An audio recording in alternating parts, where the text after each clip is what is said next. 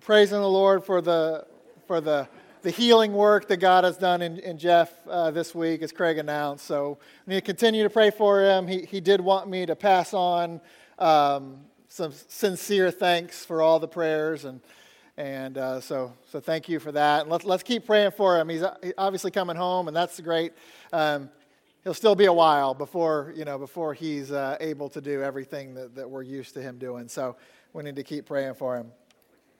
But if you have your Bibles with you this morning, I invite you to turn with me to 2 Corinthians chapter 10. 2 Corinthians chapter 10. Jeff kicked off this chapter for us last week with that short introduction / overview. And we learned from that introduction that the theme of this chapter, as we've been going through this book, we've been giving you a theme for every chapter. And the theme for chapter 10 is our mind and having the proper mindset for ministry. So today we're going to dive into the first 6 verses of chapter 10 and see how having that right mind applies to spiritual warfare. And if you've been around here, for any length of time at all, or if you've been a Christian, for that matter, for any length of time at all, you have undoubtedly heard that as believers, we are constantly in and dealing with a spiritual battle and spiritual warfare.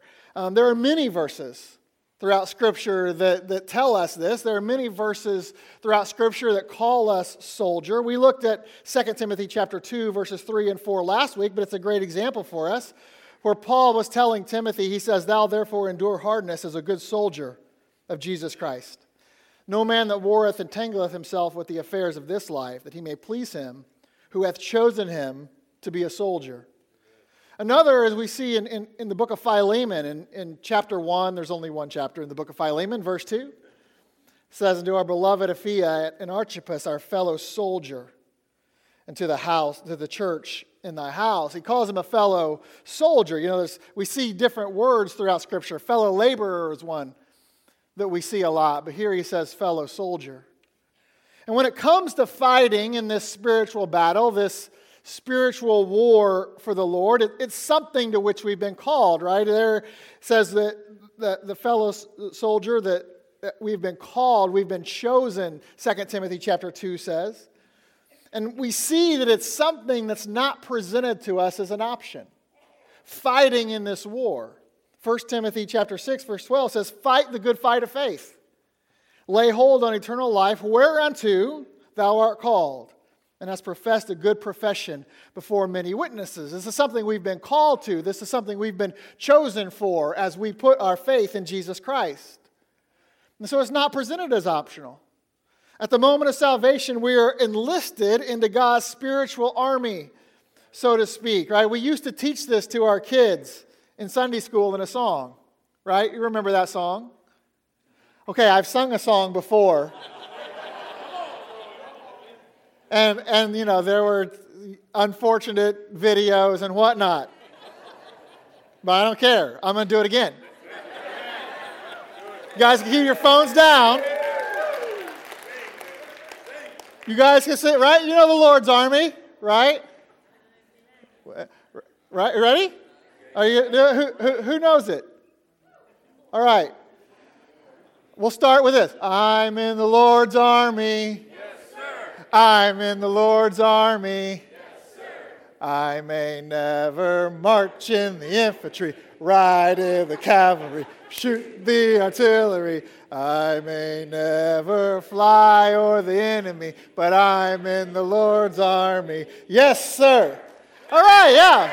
Listen.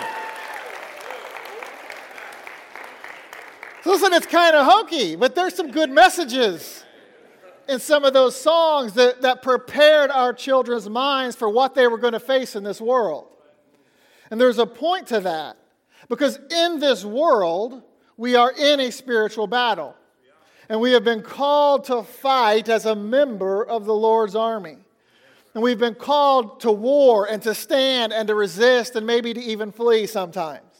That's why, people look at the Bible and they can't understand, they can't put it all together, and they look at and they call God the angry God of the Old Testament, right? And because Israel's always fighting and always warring. Well, the Bible, if you would actually just read the Bible, tells you why. in 1 Corinthians chapter 10 tells us that all that happened is a picture for us. And so Israel, the nation of Israel in the Old Testament, constantly fighting battle after battle after battle after battle. You know why? Because we are constantly fighting battle after battle after battle after battle. And God has some things to teach us throughout all of it. We have to be prepared for it if we are going to win this fight. And so that's what I want to talk to you about today. And that's what this passage in 2 Corinthians chapter 10 clearly shows us, how to fight to win. And so I'm just going to tell you here this morning from the very beginning, winning is living the sanctified life.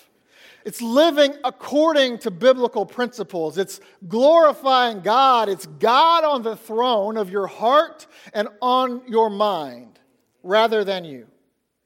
And everything that this world, that your flesh, and that the devil have to offer you challenges every aspect of you winning that battle. And as we talked about last week and other times in our sermon, and many other sermons, that battle begins and it's really fought in the mind. And I'm going to show you a little bit of a progression and how it moves and where it moves. But it starts in the mind. And that's where you're fighting this fight, on the battlefield of our mind. Now, we're going to see that today, but we're going to see it in a little different way than maybe normal. And we're going to see how to fight in order to win. So let's read the passage and then we'll go to the Lord in prayer. 2 Corinthians chapter 10, verse 1. Now I, Paul, myself, beseech you by the meekness and gentleness of Christ, who am in presence am base among you, but being absent am bold toward you. But I beseech you that I may not be bold when I am present with that confidence, wherewith I think to be bold against some, which think of us as if we had walked according to the flesh. For though we walk in the flesh, we do not war after the flesh. For the weapons of our warfare are not carnal, but mighty through God to the pulling down of strongholds, casting down imaginations, and every high thing that exalteth itself against the knowledge of God, and bringing into captivity every thought to the obedience of Christ, and having in a readiness to revenge all disobedience when your obedience is fulfilled. Let's pray. Dear Heavenly Father, Lord, we love you. We thank you so much for your word. We thank you for the great report on Jeff this morning, and he'll be going home. And so we do continue to lift him up, continue to pray for him. The blood clots aren't an issue, and his counts continue to be where they need to be. And so we just want to continue to keep him in front of you. And we're so thankful for what you've done already. Pray that you be with us this morning. Pray that your Holy Spirit does the work that only he can do to be our teacher this morning, Lord. I pray that what I say is clear as you've given it to me. But, Lord, I can't teach anybody anything. That's just what your Spirit can do. So I ask him to do it this morning. But I pray that everything is said is true to your word. I pray that it's glorifying and honoring to you. And I pray that we're challenged, we're encouraged, and we're edified by it. We ask all this in Jesus' name. Amen. Okay, so like I said, we learn how to fight to win in this passage. We learn the path to victory. And it starts with, and it's about having the right mind. And that right mind, it begins with having a right attitude. All right, so I'll talk about a progression here in a little bit, but it starts with the right attitude. So our first point is this: we need to fight with the right will. Now, to fully explain this, I need to set the context of this chapter for you. And Jeff did talk about this some last week, so I won't belabor it. But you do need to understand it. It's very important, and it's going to be important to when we get to the end of this message as well. But starting in chapter 10 of 2 Corinthians, where we're at today, we see a shift in Paul's writing style here in this book. 1 Corinthians was obviously a rebuke from beginning to end. Paul's just like, listen, you guys have this messed up, you have this messed up, you have it all messed up. You got to get it right. It's just a barrage, just a rebuke at all the stuff they were doing wrong, because they had a lot of really key things messed up. And so he was very strong in what he had to say to them. And then what we learn from what he writes in the book of 2 Corinthians is that between those two books, between 1 Corinthians and 2 Corinthians, they cleaned up a lot of what was messed up. And Paul praises the Lord for that. And so most of the first 9 chapters of 2 Corinthians is written in that tone. He commends them for their changes. He encourages them in giving. He speaks fatherly and lovingly many times. But once we get to chapter 10, and what we'll see through the rest of this book, through chapter 13, is a change. And Paul goes back to saying some things very directly to them. And it's because there were still some among them, some false teachers, some false accusers that were in their midst that were saying things about Paul and about the things that he taught and about the way he lived. And they were saying some things about Paul. And so there were still some Corinthians that weren't on the right track. And so there were a few antichrist kind of still running around among them. And so once we get to chapter 10, Paul wants to address them. And he wants to address them very directly. And he does that. And what else he's doing is he's addressing everyone else who still might be giving an ear to them as well. He doesn't know who it is. And so he's addressing everybody, specifically those speaking out against him and then those that might be giving an ear to him. And I point that out because this lets us know that spiritual warfare comes at us from many different angles.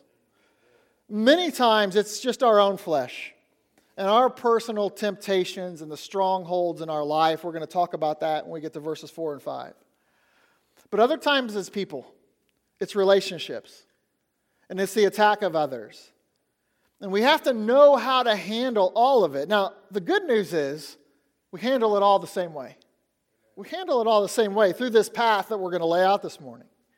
But it's good for us to see and be able to acknowledge and understand the different attacks that our enemy uses against us and how he attacks our weaknesses. Because if we don't understand and recognize how he's attacking us and that these attacks are in fact spiritual, then we won't respond spiritually. And as we're going to learn today, that is key to victory.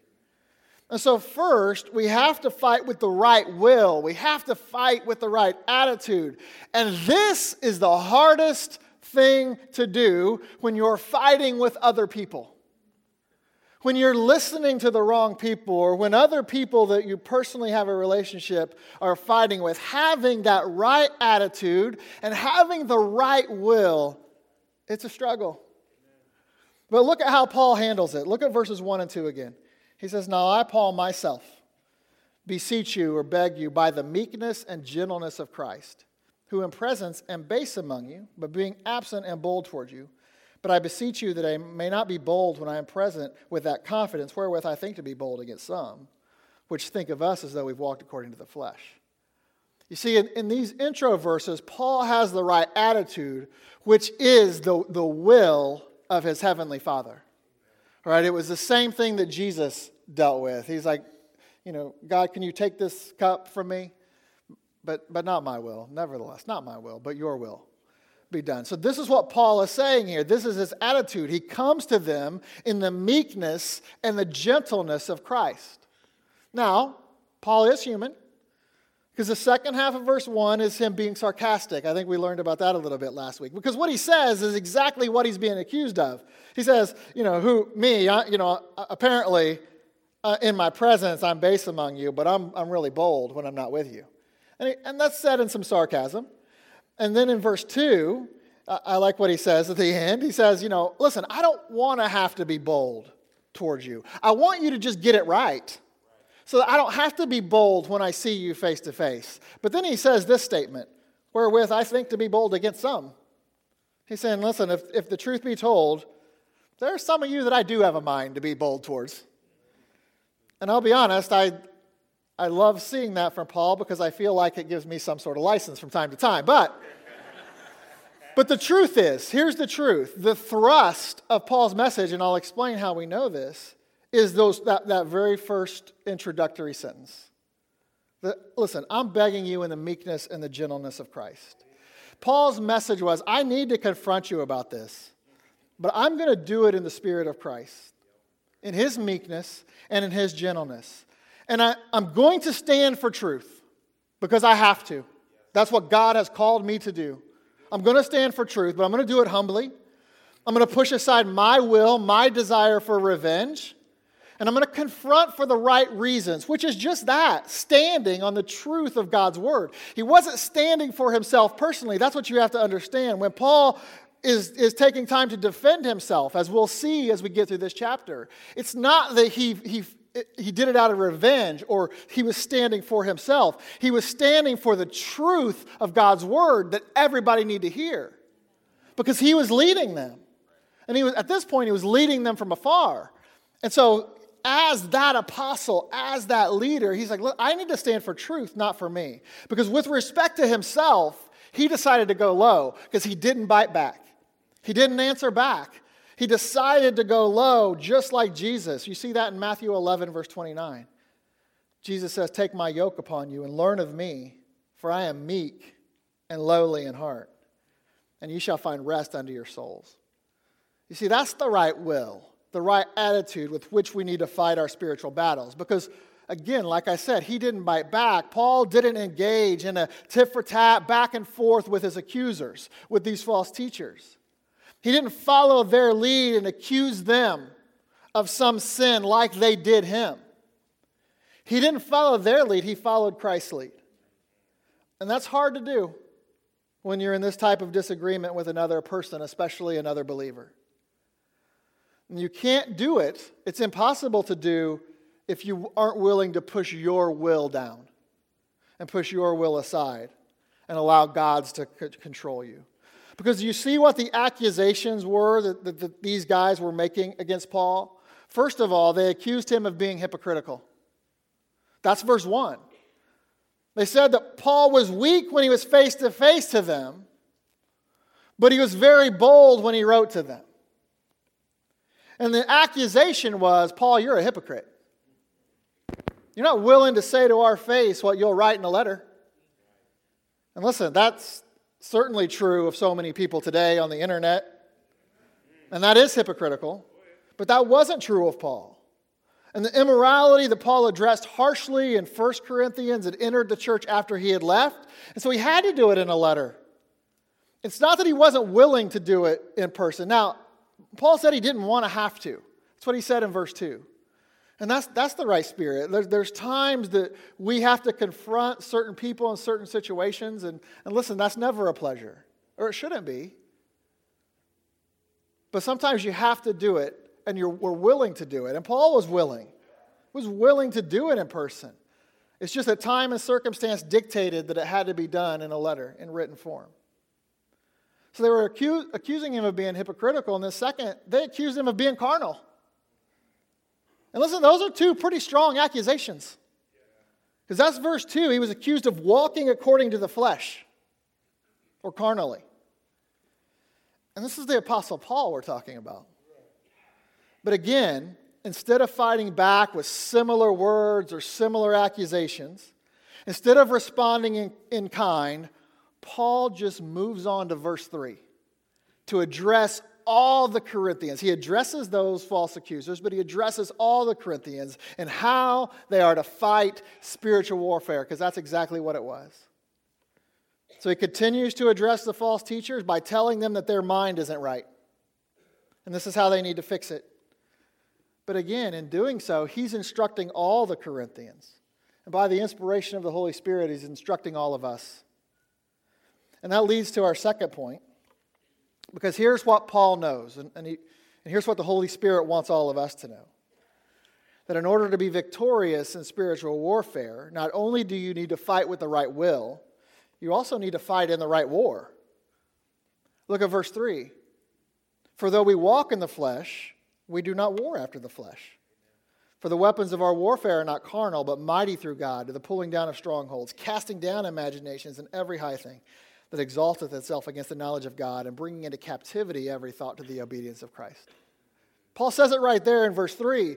For though we walk in the flesh, we do not war after the flesh. And when you combine this, verse 3, with verse 2, you get the two biblical meanings of the word flesh. Because in verse 2, the use of the word flesh refers to the spiritual body of the believer, like you see in Romans 8 and many other places. But one example is Romans 8:1. There is therefore now no condemnation to them which are in Christ Jesus, who walk not after the flesh, but after the Spirit. That's talking about our spiritual body. That's the same thing in 2 Corinthians 10:2. Paul was accused of walking according to his flesh in a spiritual sense. But then in verse 3, Paul says, yeah, I do walk in the flesh in a physical sense, not spiritually. Do not confuse that. Those are two separate things. And we shouldn't confuse it either. Because while it's possible for Christians to walk according to the flesh spiritually, we don't have to anymore. It's the great thing about what God does in our lives at the moment of salvation. You see, before you got saved, you have to walk according to your flesh. Your physical flesh and your spiritual flesh are one. They're tied together. You have no choice but to walk according to your sinful flesh. That's all that you have available to you. But once you get saved, the Bible talks about a spiritual circumcision that takes place. That operation without hands. That's Colossians 2:11. It says, "In whom also ye were circumcised with the circumcision made without hands, in putting off the body of the sins of the flesh by the circumcision of Christ." And we don't have time to dive into what all that means, but God literally comes in and He separates your flesh from your soul and your spirit. It's the sealing work of the Holy Spirit. And now you can walk according to the new life you have in Christ. You see, before salvation, you were stuck to your flesh. You were stuck to your flesh. But after salvation, you're only stuck with it. And you now get to choose. You get to choose how you're going to walk. If you're going to walk according to the flesh, or if you're going to walk according to Christ. If you're going to walk according to that old man, or the new man, which is Christ. And that choice rears its head every time you find yourself in spiritual battle. So you have to make sure that you're fighting the right war. Because you can't fight back physically. This war is spiritual. The weapons we have aren't carnal.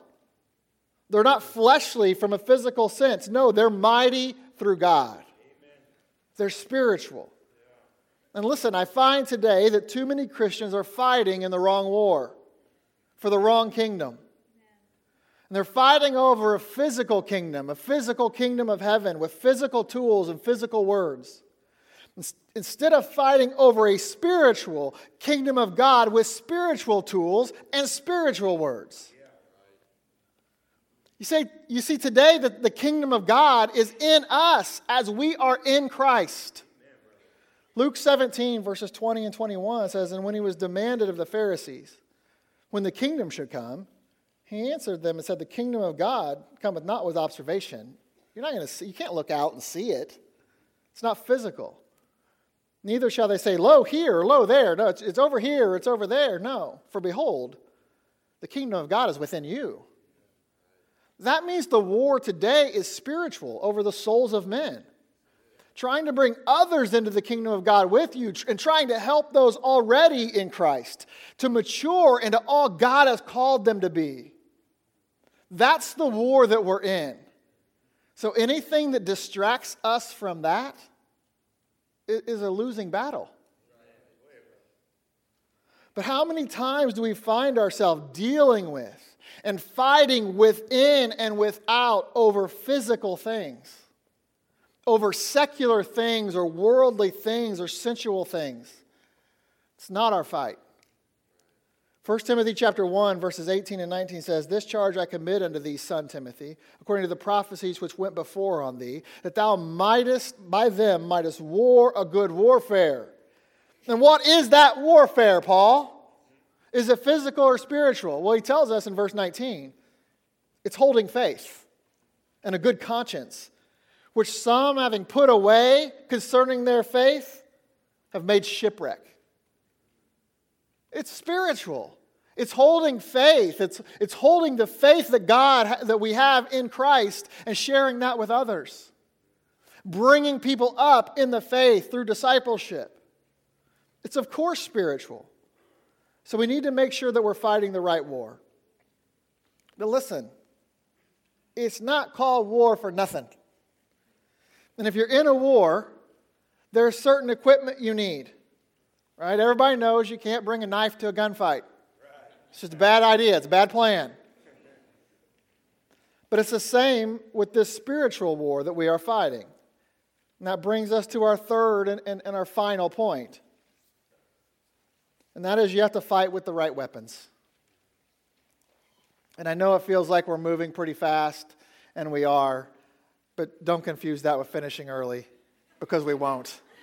This is going to take a while. Look again at verse 3. We'll try to blow this out in some detail. For though we walk in the flesh, we do not war after the flesh. And then you see this parentheses in verse 4. For the weapons of our warfare are not carnal, but mighty through God to the pulling down of strongholds. And what else do these things do?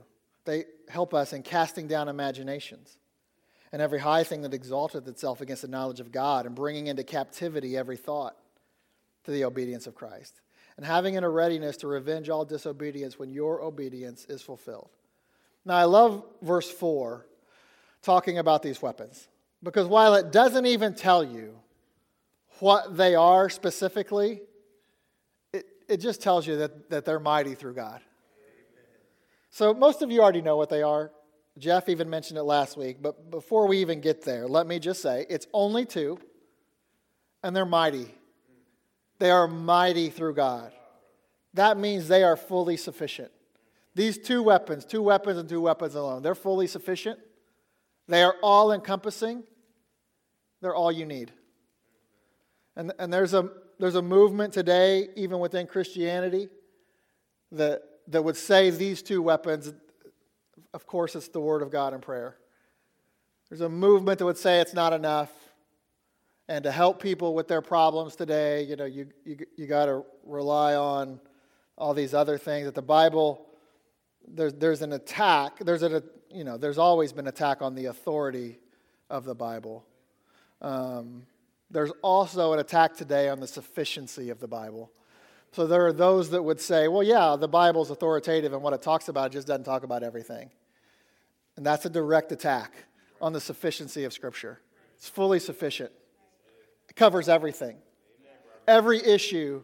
And listen, I'm telling you, if you think that it's not, if you think, well, man, how am I just supposed to have the Bible and prayer, and that's enough? Listen, the devil's winning. If that's your thoughts, you need to cast those thoughts down. We're going to talk about it. We'll get into it. So let me just get into it. But listen, it doesn't matter your battle. It doesn't matter your enemy. It doesn't matter how hard they may be fighting against you. You have all you need to be successful in this war with the weapons of our warfare that God provides. And again, they are, of course, the Word of God and prayer. That's what we need. That's what all of us need. And that's the only thing. Those are the only things we need. And we get this from another great passage on spiritual warfare. It's Ephesians 6, maybe the most popular. Verses 10 through 18 lay out the full armor of God, right? If we are to put on armor, that means we're in a battle. We're in a fight. And we're not going to take time to go through all that. For today's discussion, I just want to look at verses 17 and 18, that at the end they get to the weapons. So we see the defensive armor, including the helmet of salvation. But then we see in verse 17, we have a sword. We have a sword of the Spirit, which is the Word of God.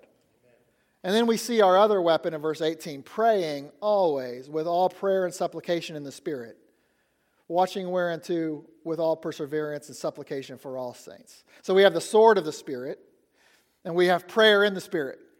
So the Holy Spirit of God is intimately involved in these as we use His Word and we use prayer. And these verses define for us our weapons. The sword is the Word of God. You see that other places. Hebrews 4:12 is a popular cross-reference. For the Word of God is quick and powerful and sharper than any two-edged sword, piercing even to the dividing asunder of soul and spirit and of the joints and marrow, and as a discerner of the thoughts and intents of the heart. And to be prepared for the battle, we always need to be carrying this in our hand and hiding it in our heart. And there's so many beautiful pictures in the Old Testament. The book of Nehemiah, you can go, I think it's in chapter 4, and they're building that wall.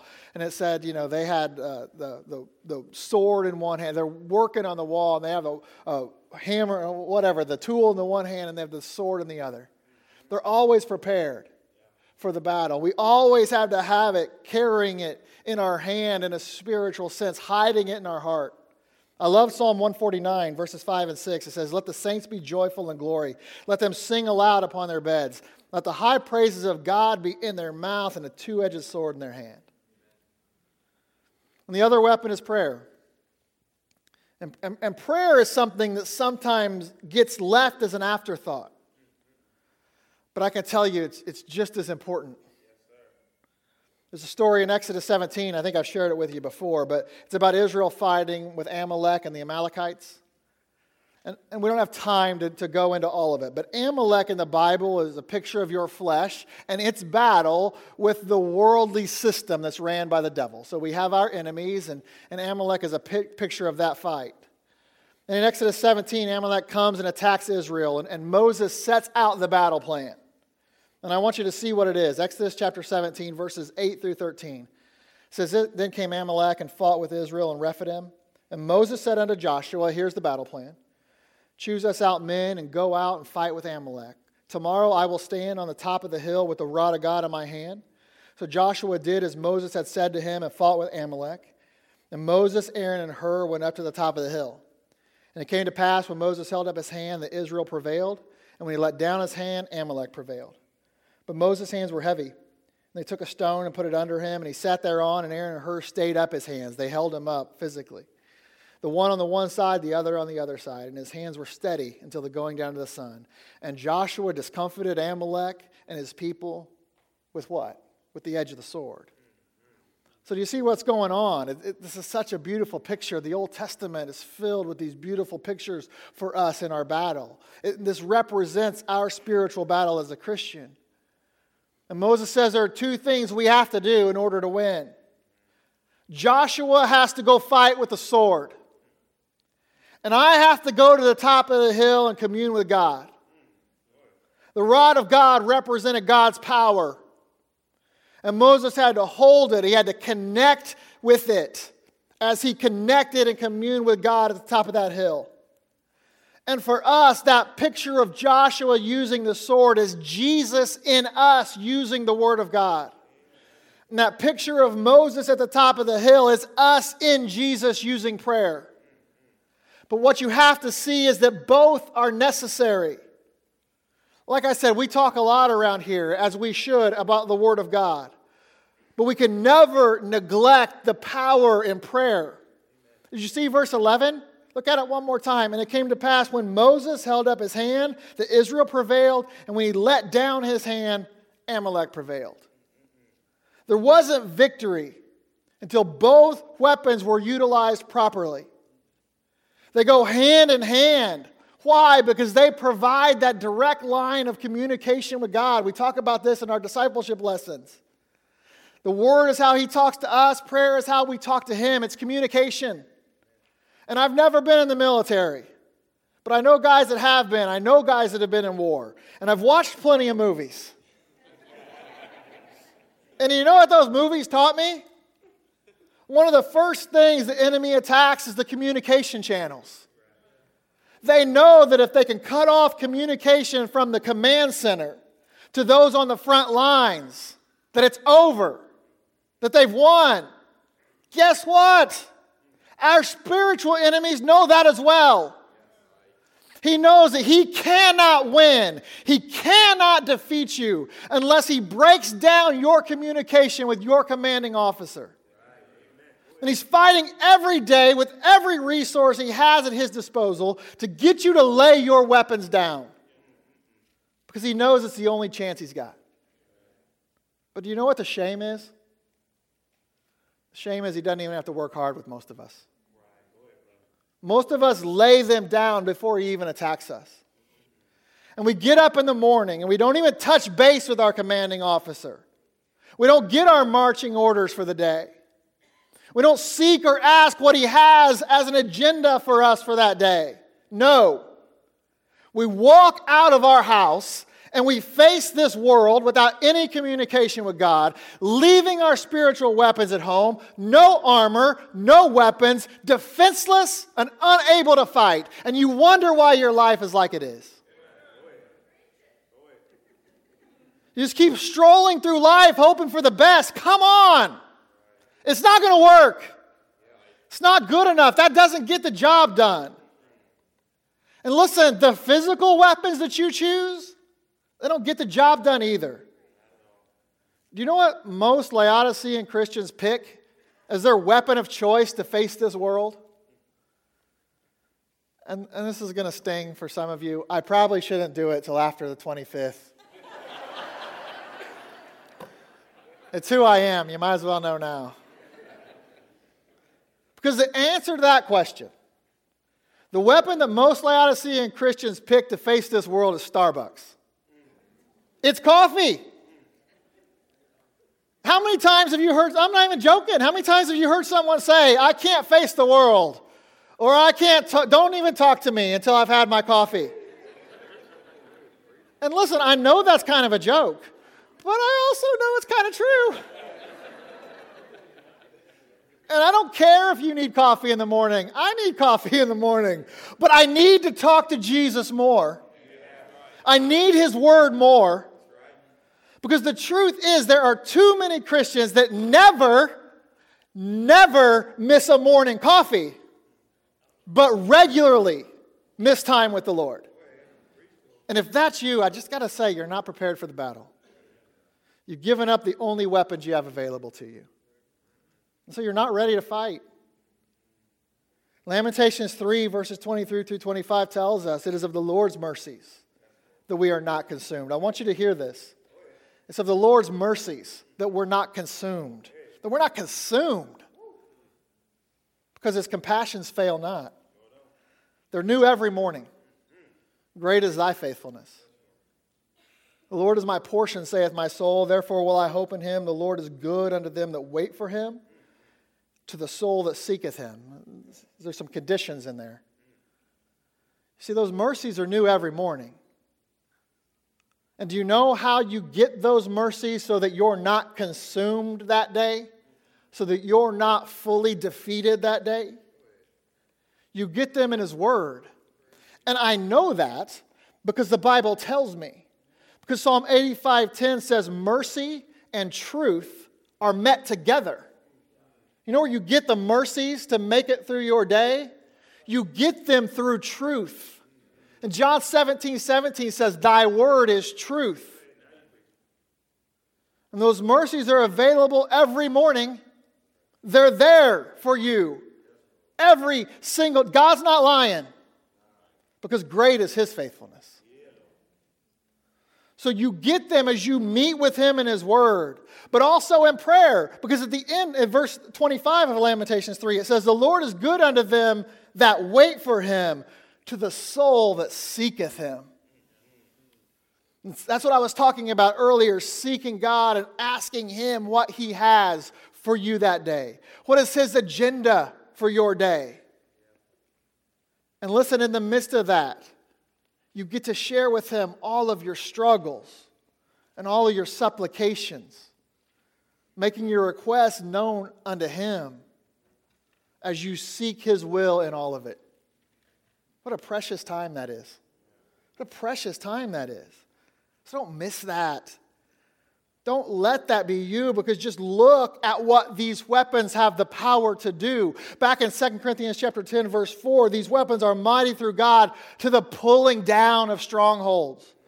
This is a big one that we all face. A stronghold means the enemy has established a fortified position in your head. Remember, the battlefield is the mind, and we haven't spent much time talking about that specific aspect this morning. We've talked about it before, but you can't lose sight of it. Now, there are two types of strongholds that you see in the Bible. First is secular, and the other is satanic. Secular, just worldly. It just started with an S, so it sounded better. But secular or satanic. And the secular are just those worldly things that we all deal with. It's just our own will. Anything that takes the position that God is supposed to hold in our life. So it can be a sinful thing, but it doesn't have to be. It can be something that's not sinful in and of itself. Now, when we do this, we turn it sinful, but it doesn't have to be sinful in and of itself. But we allow it just to control us and just to grip us, and where it has the priority that God deserves, so it becomes a stronghold. It's like that verse in Ecclesiastes that says, a threefold cord is tough to break, and that's a bad paraphrase. But But what that is like, if you wrap a string around your finger once, that's pretty easy to break. You wrap it 5 times, you still might be able to break it, but it's a little bit more difficult. You wrap that thing 100 times, forget it. Your fingers aren't strong enough. And it's just a tiny little thread. But that's what sin does, as you don't cast it down, as you don't use your weapons, as you don't renew your mind like we're going to talk about. Every day you do that. That cord just keeps wrapping. It just keeps wrapping. To the point that it's got a strong hold of you. And you can't break free on your own. And so like I said, it can be a sinful thing. It doesn't have to be. It could be something that's not sinful in and of itself. And the best example in our culture is sports, youth sports. It could be a job. It could be a hobby. It could even be good things like your family. And we just justify these things in our head to the point that we've convinced ourselves that it's all right, that God doesn't mind. Where the problem is the instant anything, even if it is your family, if they hold a higher priority than the Lord in your life, then they've taken His position. And the moment it becomes an end in itself, then it becomes a god. The Bible calls it idolatry. And by the way, when we talk about spiritual war, we're to fight, we're to stand. There's some direct commands we have. There's 2 things you see in the Bible that we're told to flee from. It's fornication and idolatry. Those are things you don't even mess with. You just flee. You flee them. And yet these things, strongholds, become idols in our life when someone or something replaces Him in that position of glory. That thing, by definition, has become a god, and it's a stronghold. And the satanic strongholds are those addictions, perversions, unnatural cravings outside of God's will. And they grip you and they hold you and they won't let go. And let me tell you, the only thing that will fight those off is the Word of God and prayer. And in many of those cases, you need the prayer of others. You need the Word of God in others to help you. And it's a process to get unbound. There's a good, we don't have time to even look there, but there's a good study in 2 Samuel chapter 5 to talk about how to break strongholds in your life. But you can do it as you get the mind of Christ. As you let it saturate your mind long enough, you can pull these strongholds down. If I'm counseling someone that is something that has a full, especially if it's an addiction or something like that, we're going to put some people around them, we're going to do some things, but here's what I'm going to tell them. I need you to show up every time these doors are open. For 6 months, I need you to keep your mouth shut. Mouth shut and open Bible. And we're going to saturate your mind as much as we can and see what the Word of God does in your life as you are spending time in it, as people are putting it to you, and as you hear from what's being taught up here, the Word of God saturating your mind. That's how you pull those strongholds down. It always reminds me, this verse, it always reminds me of our invasion of Iraq after 9/11. When our ground troops finally took Baghdad, and you remember when the people, they threw the ropes around that huge statue of Saddam Hussein? You guys remember that? And it took a while, but they pulled down that statue to the ground. And that statue represented authority. It represented binding control of that nation.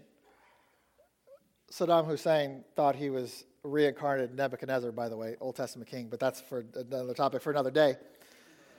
But that event was a visual representation of what the Word of God and prayer could do in the life of someone who gives themselves to this, fully, to this process. Someone who allows their mind to be freed from that type of oppression through saturating it with God's Word and the prayer of themselves and others. And then we see these weapons also have the ability to cast down imaginations. Every high thing that exalted itself against the knowledge of God.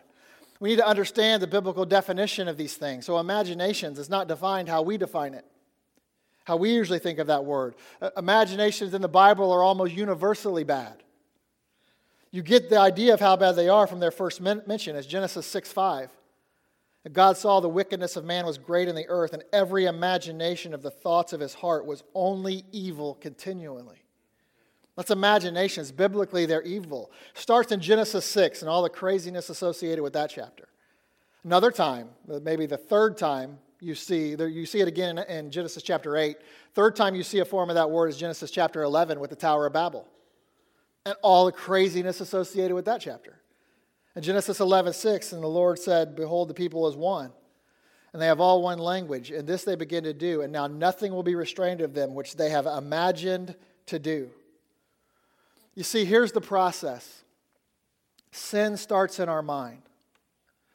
It starts in our mind. That's why the battlefield is the mind. And it wants to get a grip. And it wants to get you thinking things. It wants you imagining things that aren't true according to what the Bible has to say. And then once it gets a hold of the mind, it controls the heart. That's why you see the very specific wording of Proverbs 23:7. I want you to hear the words. For as he thinketh in his heart, not thinketh in his mind. As he thinketh in his heart, so is he. Eat and drink, saith he, but his heart is not with thee. You see, it starts in the mind, but once sin has control of your mind, once it has a spot, once you've not renewed it, once you've not washed it with the cleansing of God's word, once you get it, stay there, it becomes a stronghold and it controls your heart. Among the list of 7 things that the Lord hates, 7 things that the Lord hates, we find this verse, Proverbs 6:18. It says, the Lord hates an heart that deviseth wicked imaginations.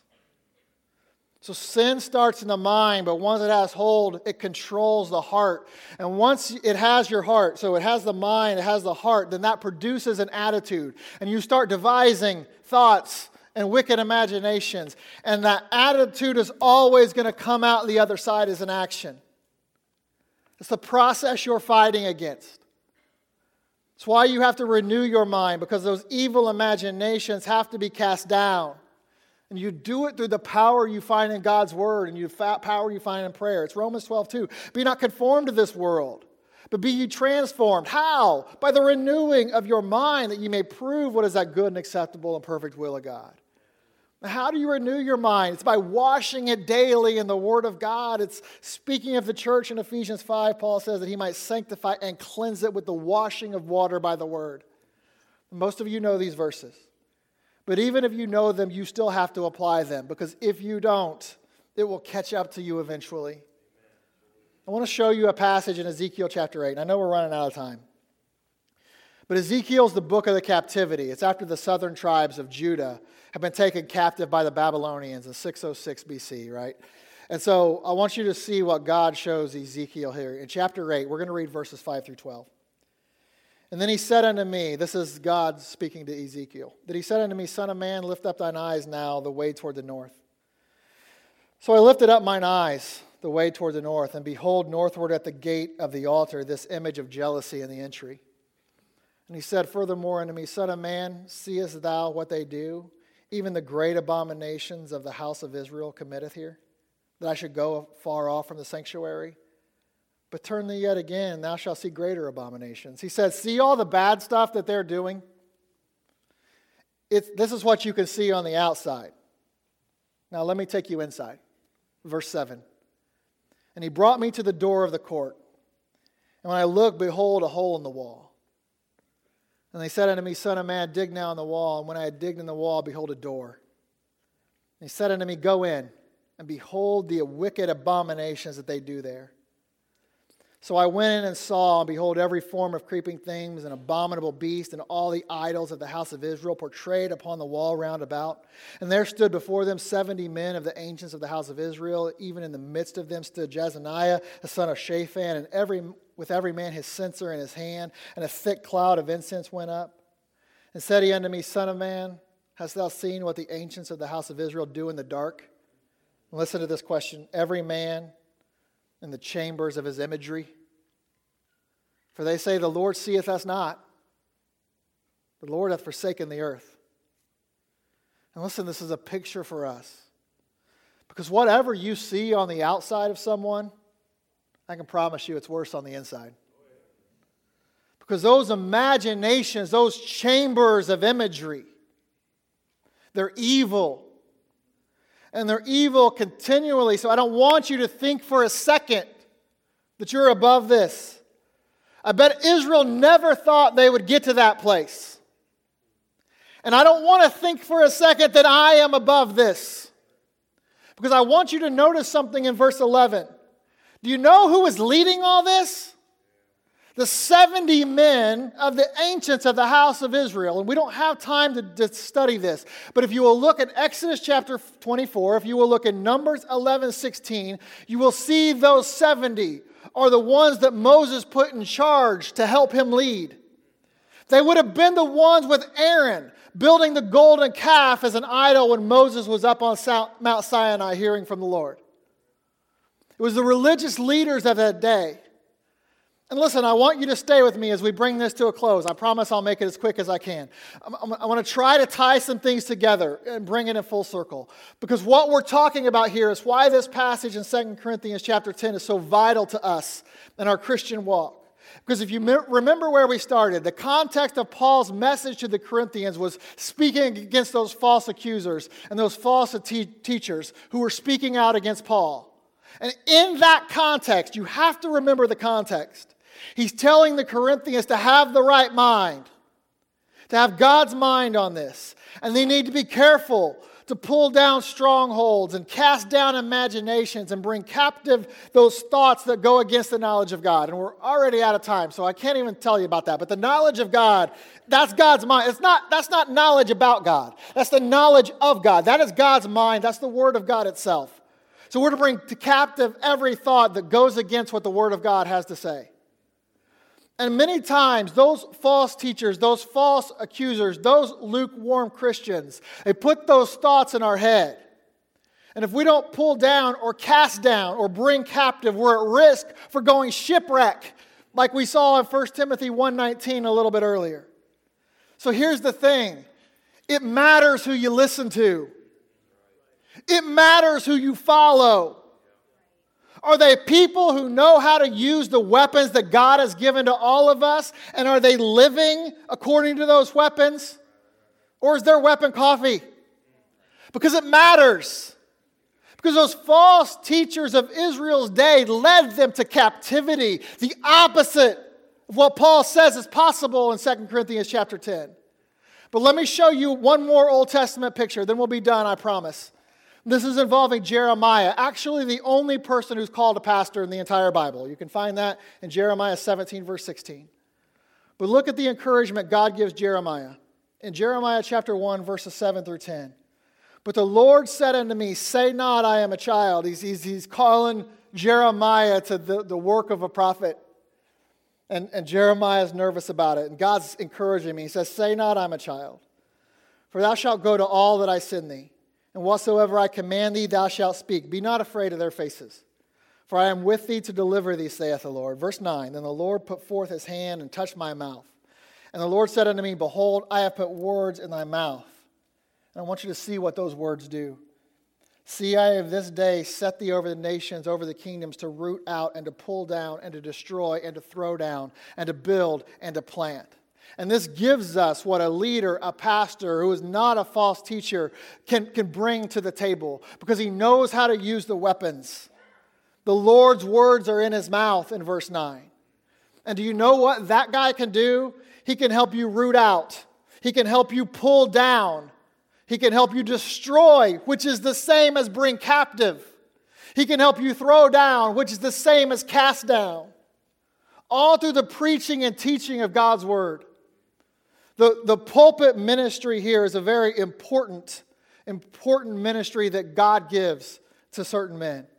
And listen, this isn't, I don't want to make this about legalistic standards or anything, but this pulpit has a very important place in the center with the Word of God as the sole authority. And the man that's standing up here stands behind it. Stands behind the Word of God at the center of everything that's said. And if he doesn't do that, he has the potential to lead you captive. But if he does, he can help you to follow and apply. And as you spend time with the Lord yourself, and you do that over and over, week in and week out, Wednesday night in, Wednesday night out, do you know what happens? You begin to build and you begin to grow and plant, and you're sowing seeds for the right kingdom. And some of you might have noticed that 2/3 of that leader's job is negative. But it's worth it for the 1/3 that's positive. As you see people catch it and get it. And it all comes back to those weapons. And you want to listen to people who know them and know how to use them, and you want to follow people who are living according to them and applying them in their own life. Because that will help you, that will help me learn and apply. And then we can teach others also. That's discipleship. Listen, it's no mystery why God had the apostles in that early church in Jerusalem set up the structure of deacons. Why? In Acts chapter 6, verses 2 through 4, then the 12 called the multitude of the disciples unto him and said, It is not reason that we should leave the word of God and serve tables. Wherefore, brethren, look ye out among you 7 men of honest report, full of the Holy Ghost and wisdom, whom we may appoint over this business. Why? But we will give ourselves continually to prayer and to the ministry of the word. That's why.